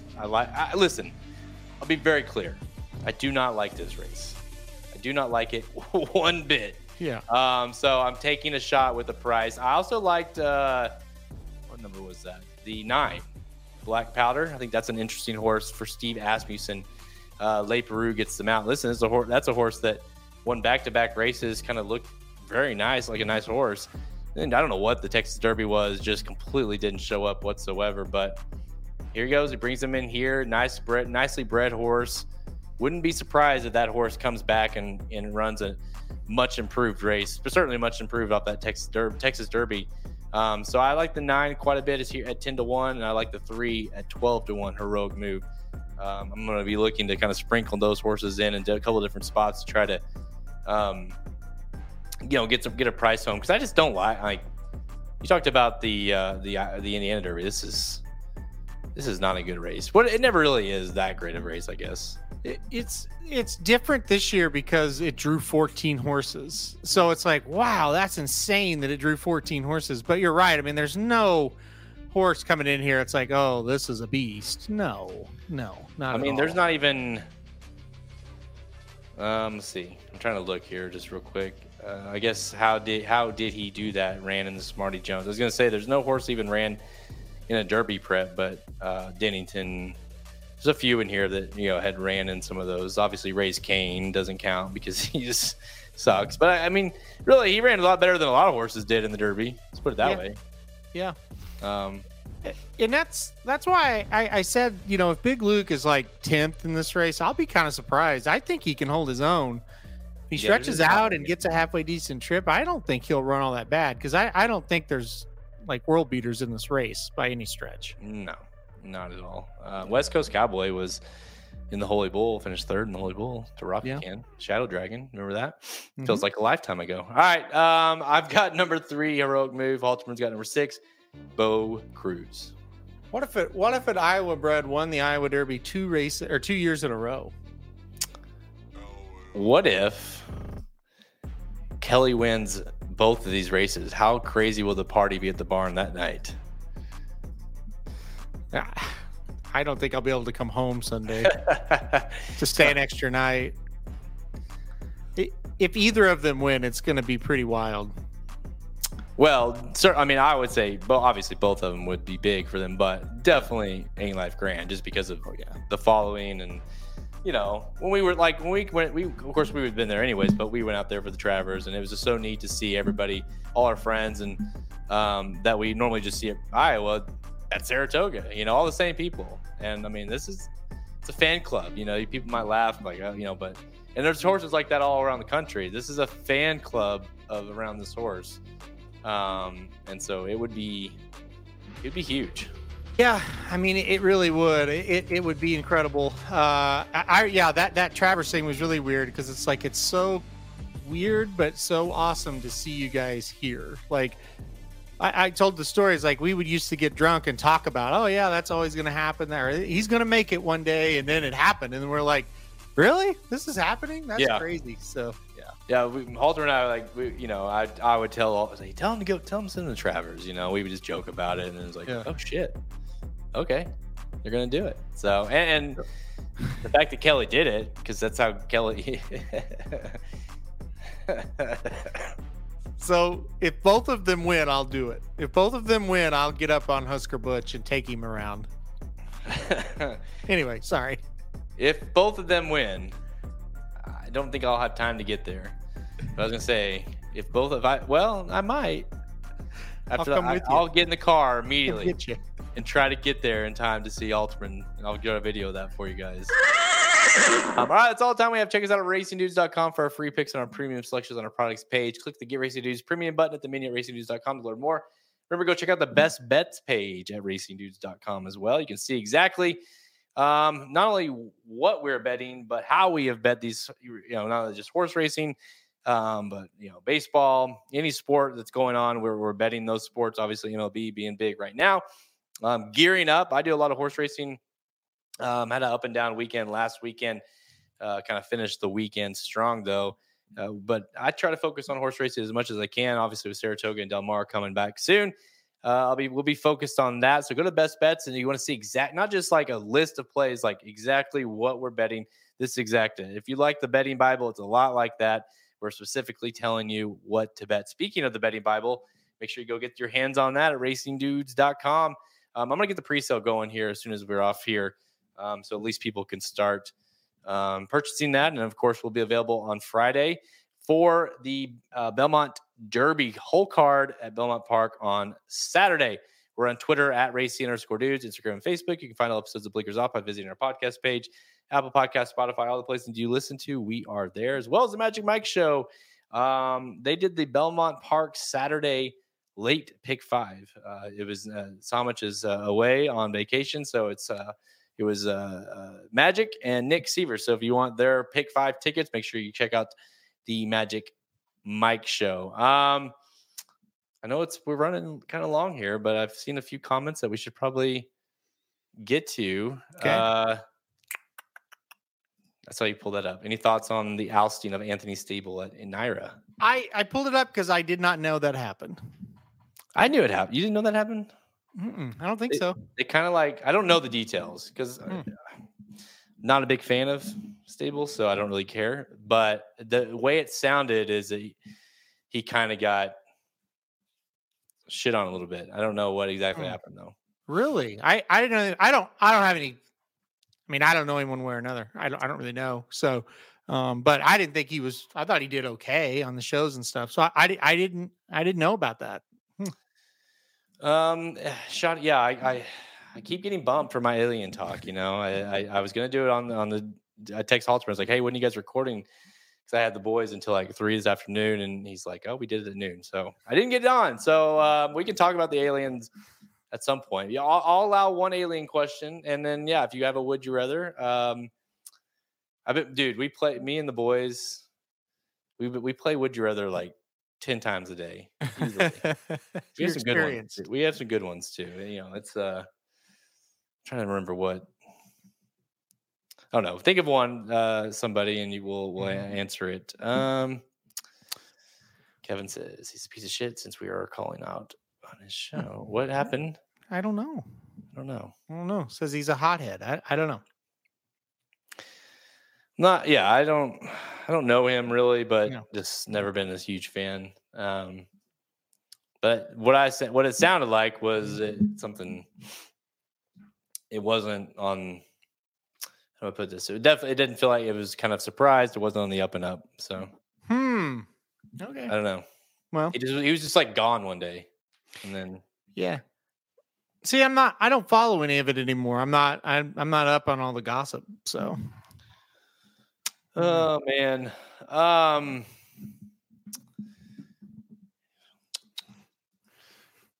You got any final thoughts? No, Saratoga next week. So there's that. That's a big thought. I'm so excited. I've said it many times. I don't know that I've ever been more excited for Saratoga to start back. I don't know why, but I just am this year. Very excited to be there. It's perfect. That's why. Halter and I will be there several times this year. So if you're going to Saratoga, make sure to hit us up or ask us to come here, and we'll try to meet up. Ooh, good stuff here. That's Would you rather ride a motorcycle with no helmet or a doorless Jeep with no seatbelt? I would go the Jeep.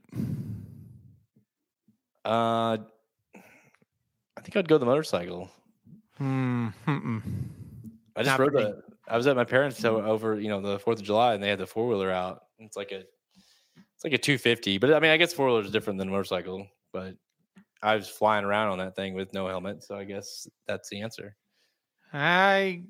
Too many bad stories about motorcycles. Give me the Jeep, doorless Jeep with no seatbelt. What did Papa Dude ask a question about what's the worst way to die? Yeah, he's like, how do you want to die or something like that? It was like, okay, that's not good. Sometimes he does bad ones.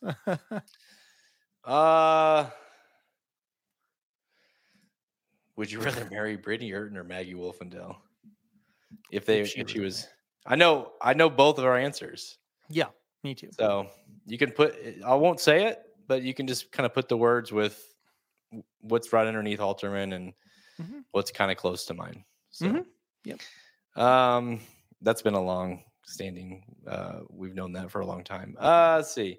Would you rather party with Linda Rice or Gina Antonucci? I don't know. I think Jenna, she seems fun. Why? Like, how would you know that? Just how she acted at the Belmont. That's all. Well, yeah, she was very like excited. Yeah. Plus Linda Rice. I mean, maybe her mom, but not Linda. I love it. Let's see. Would you rather be a Yankee fan at the game currently, or be in my shed full of steaks? I would take the Yankee game. I've been to a Yankee game very similar to this game happening right now, Kevin B. That was Saturday at Busch Stadium. It was 11-0 before you could bat an eye. It's 13-0 Orioles right now. So, saddest thing, there was a little kid in a Yankees like uniform, and he had a sign. He said, "It's my first Yankees game," and we looked at him and we were like, "Oh my God, they're behind 11-0 in the third inning. That is sad." So how was that? That was for your first game in a while, wasn't it? It's like it was game. Yeah, definitely first baseball game in a while. It was fun. The first, so it was a double header because it got rained out Friday. Rain came in the 7th for 2 hours, and it was 11-1 when the rain came. And I was like, we should probably get out of here, But then it was like they started kind of saying, hey, if you had a ticket for game 1, you can stay for game 2. And I thought, yeah, we'll stick around. We saw the radar. I was like, yeah, it's going to clear up. So we stay. We were maybe one of 1,000 people still left in the stadium. So we sat in the first row right behind the Yankees dugout for about 5 or 6 innings, a couple innings of the last game, and then 3 innings of the second game, or the first game, and then 3 innings for the second game. So that was really cool. It turned out to be cool because of that. But before that, it was kind of a disaster. Was the bar open the whole time while they were in the rain delay? Oh yeah. That made it better then.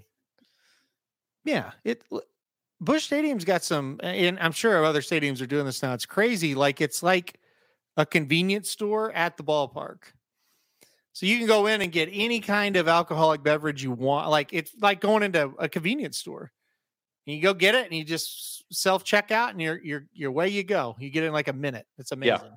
Yeah. There's one of those at the Springfield Cardinals Stadium. They have one of those, and that's not everywhere, but just one of them. And I was like, that's pretty sweet. Like you just walk in, get what you want, and you don't have to, wait in line and all that stuff. Like seems pretty sweet. So yeah, it was really cool.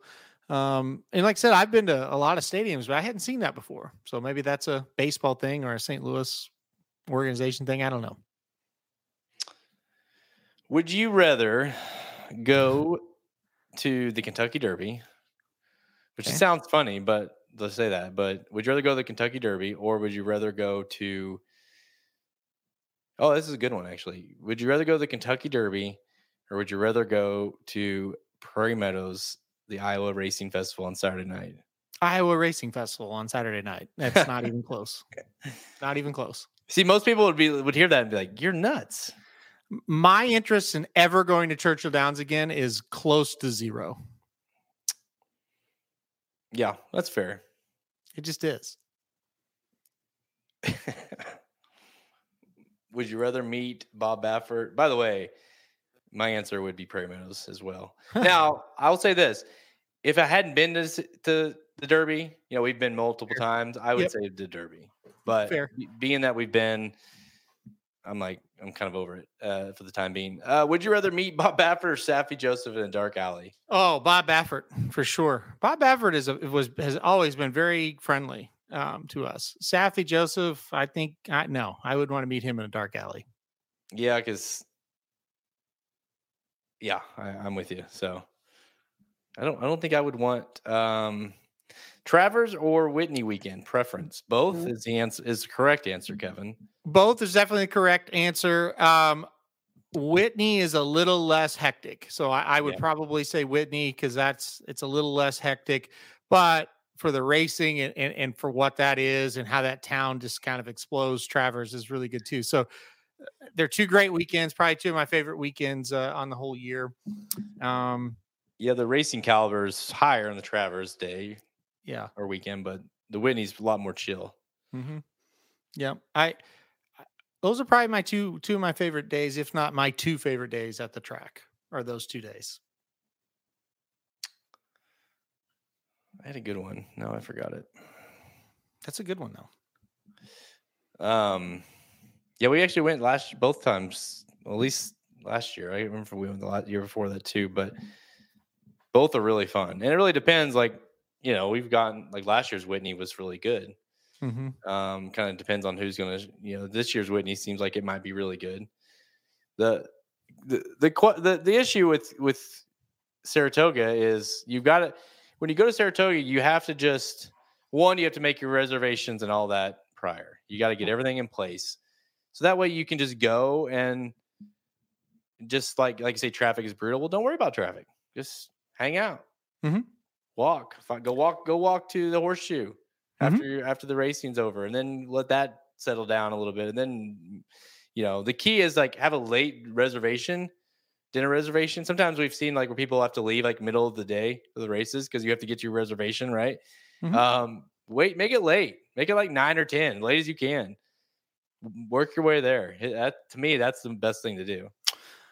I totally agree. Also, I kind of got my own little back way into the track now that avoids a lot of traffic. So if I go over, kind of park in between the harness track and the actual track over in those neighborhoods, the traffic is not too bad. So, you do have to walk a little ways to get to the track, but not as far as you would think. So that's kind of my little spot. I've always kind of thought that's kind of a little hidden gem over there in that part of the neighborhood. And if you get there early enough, you can park on the street for free. You just get Ricky to take you around. Or you could that's my little spot over there, and I'll just do that. Rob wants to know, what's your favorite track food? At Saratoga, it would definitely be the Shake Shack. That's the best track food. I'm not a big fan of any of the track food I've had, honestly. But Shake Shack at Saratoga for sure.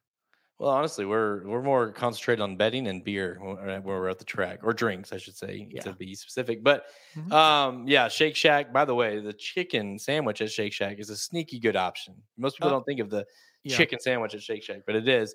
The best food I've ever had at the track was Belmont. Well, I think they have it every year, but they have food trucks at Belmont Steaks Day or whatever, the Belmont, and they had a food truck it's serving crab rolls, and that's one of my favorite foods all time is a crab roll, and my goodness, it's worth it. It's like $30. I don't care. They're insanely good. Yeah. You do eat it a lot. Yes. Let's see. There's good ones coming in. Appreciate it, guys. Would you rather listen to Andy Sterling or Matt Carruthers for picks? Boy, that is bad. I mean,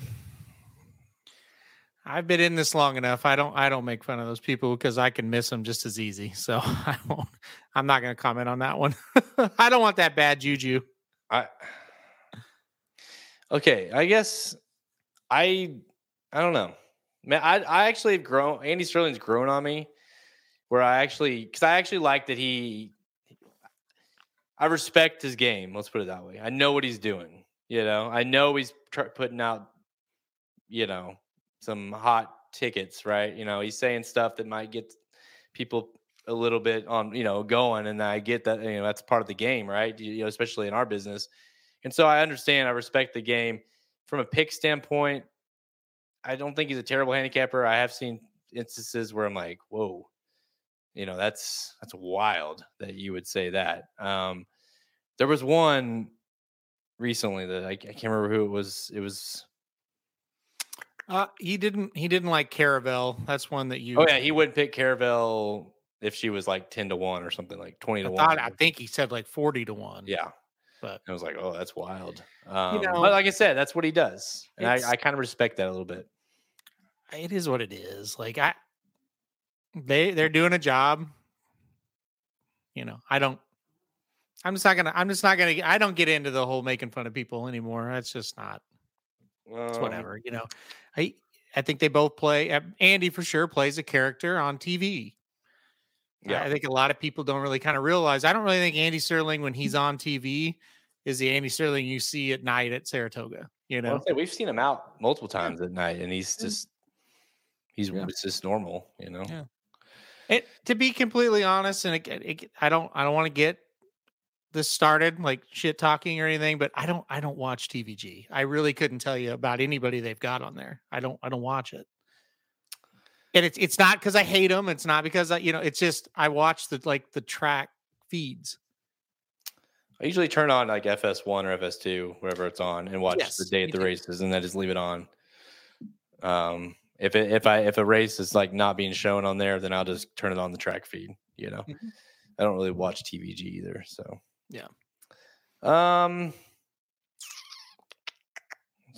That's all. It's like it's fading down. Did you have a good 4th of July? I did. Yeah. You do anything? Yeah. I had a good time. No, I just went over to my dad's and kind of just messed around. Did you buy fireworks? No, I'm not doing that anymore. Let me tell you something about buying fireworks. Okay. It's a racket. Okay. Now that my kids are growing up, and Cohen there's a part of it where as a dad, you're like, it's fun to like help them light the fuse and all that stuff. Like, because that's part of what I was taught. And it's just like, seems insane, right? Like, oh, let's go help my kid light a firework and put his head above it.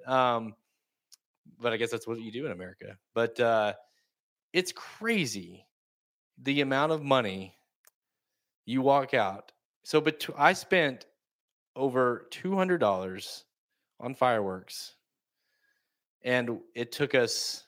And by the way, I think out of my brother-in-law and my dad, like all of us, almost spent like $500, maybe close to 500, and we went through those in probably like an hour max.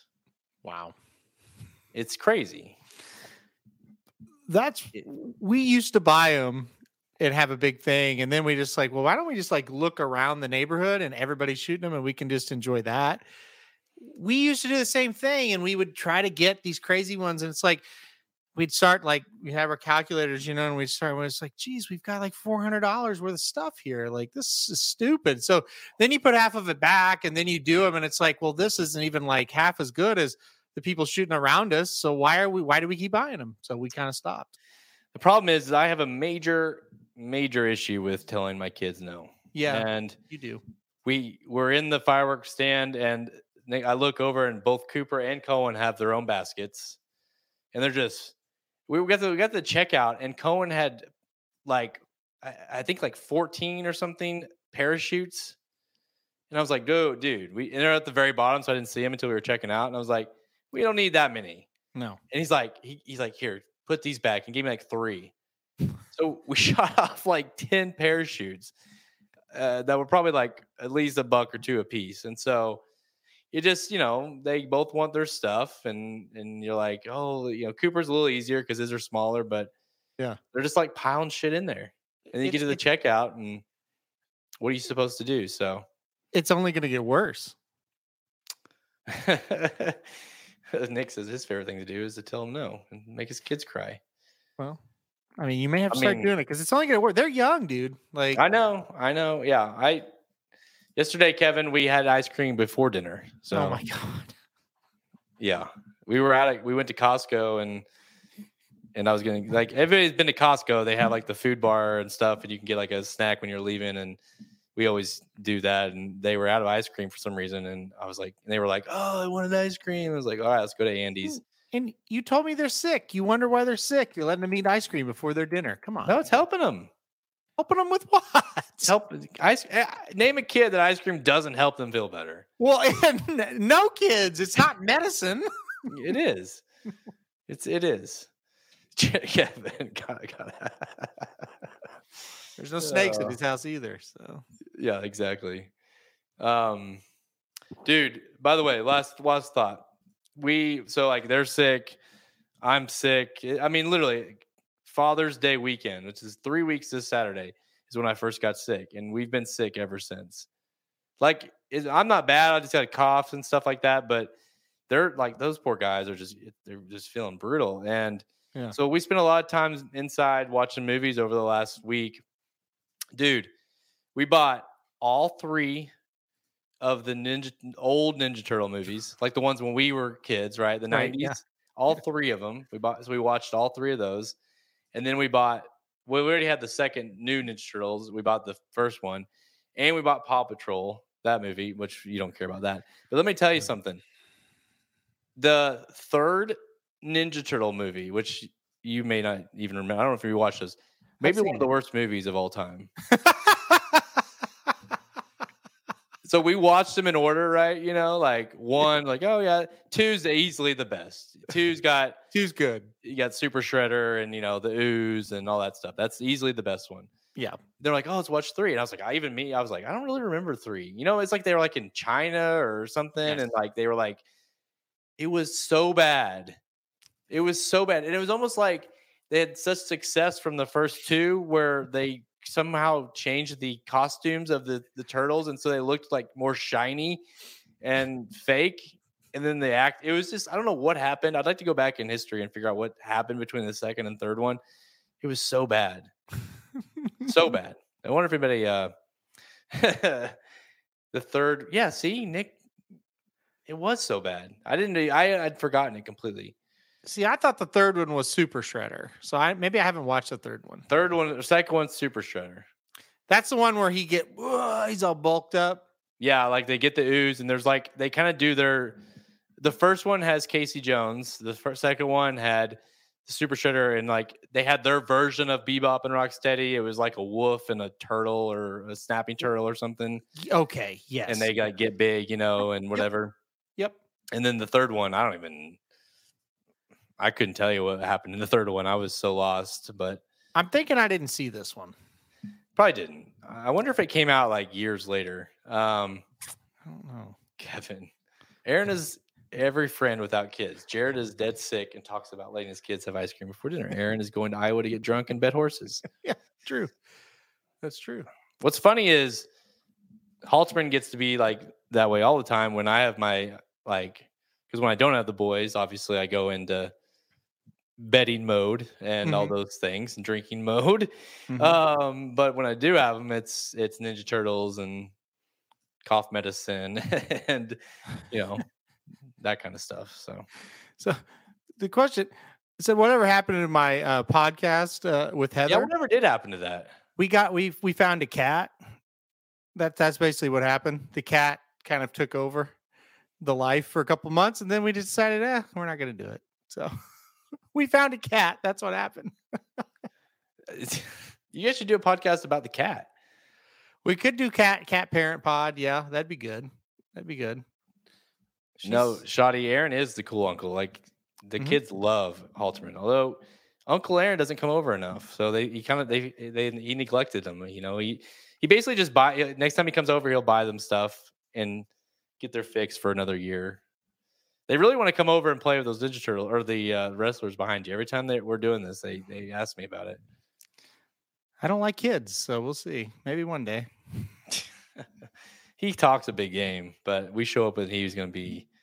You should have seen it when we went over to the last time we went over there and Paul was there. It was like they didn't have like obviously there's no like toys laying around and stuff. So we were just like using like waste baskets and stuff to throw basketballs into, just to get the kids, entertained. It was pretty funny. Yeah, it was a good time. We had a really good time. Yeah. Got the old wrestlers out back there and played. Yeah, it was good. No, I'm not living in the house with the bad Wi-Fi. Well, that's not true. No, I fixed the Wi-Fi. No, it's fine. I literally installed new Wi-Fi for him, so it's fine. It's fine. Are you staying at what's his name? No, only for 4 days. So it should be good. You got have you got my plane ticket booked yet? No, that's on you. Okay. I'm not used to doing my own booking, so. No, I'll be driving. So. Oh, you're driving? Driving because we're going to Saratoga and then up to Plattsburgh and then back to Saratoga. So. Wow. Well, yeah, I'm better you than me. So. Yep, I know. By the way, last thing, have you heard about this conspiracy of? Do you know who Tom Segura is? Who? Tom Segura. He's a comedian. Maybe you would know him if you saw him. How do you spell his name? Oh, Segura. Oh, I know who he is. I don't know that I've watched a lot of his stuff. Go ahead. He has a couple different podcasts. He's on one with Bert. Can't remember what his last name is. He's kind of blowing up. Anyways, there's a conspiracy he like laid out there, and part of it's like a joke, but they've kind of like ran off with it. And apparently Garth Brooks like hates him now. There's a conspiracy though that Garth Brooks is a serial killer, because every town that he supposedly goes to on tour, like bodies go missing, people go missing. And Segura apparently like has laid all this out in a couple shows, and they always ask like on Twitter and stuff like, where are the bodies? Where are the bodies, Garth? And it apparently is like it's taken off, and like these Segura fans have like trolled all of Garth Brooks's stuff to where it's like Garth knows about it and truly hates Tom Segura. I don't know. It's very. I kind of got sunk into this thing. I was like in a rabbit hole, and I was like, so all these missing person cases that are associated with the towns that Garth goes to. Yeah, I'm going to research this one. You remember what was his name? Garth Brooks. What was it when he went to the alter ego and he's like bad, or he was like dark? Oh my God. Yeah. Mm-hmm. I can't remember what the name was. Maybe that's it. Could be. I'll research that one. I hadn't heard. By the way, he asked, "Did you name your cat Khan?" Khan is Tony Khan, who runs AEW. Moist Ham. We named the cat Darby. I bet you know why we named him Darby. I'll leave it at that. All right. Yeah, sure. I'm going to get on. Do I have to? Can I just Google this, or do I have? Oh yeah. To? Okay. Yeah, I'll just Google Garth Brooks conspiracy, and is Garth Brooks a serial killer? The origin of where are the bodies, Garth? There's all kinds of stuff. So conspiracy. You're welcome. I by the way, I think it's not true. I don't want to put that rumor out there. I think it's all in good fun, but it is funny that Tom Segura has gotten the attention of Garth Brooks and apparently has pissed him off. So, where are the bodies, Garth? Huh? Yeah, look at that. Well, okay. Then you start to think about it, and you're like, maybe I may go to YouTube and watch a video on it. See, I heard about it on TikTok. That you don't have TikTok, so no. All right, we've rattled on long enough. So It's been real. It's been fun. Thanks everybody for tuning in. Obviously, good luck with this weekend in the Belmont Derby and the Belmont Oaks, and obviously it's our last weekend without Saratoga. So enjoy it and get ready for the madness that is approaching in the coming weeks. All right, I'm Jared Welch.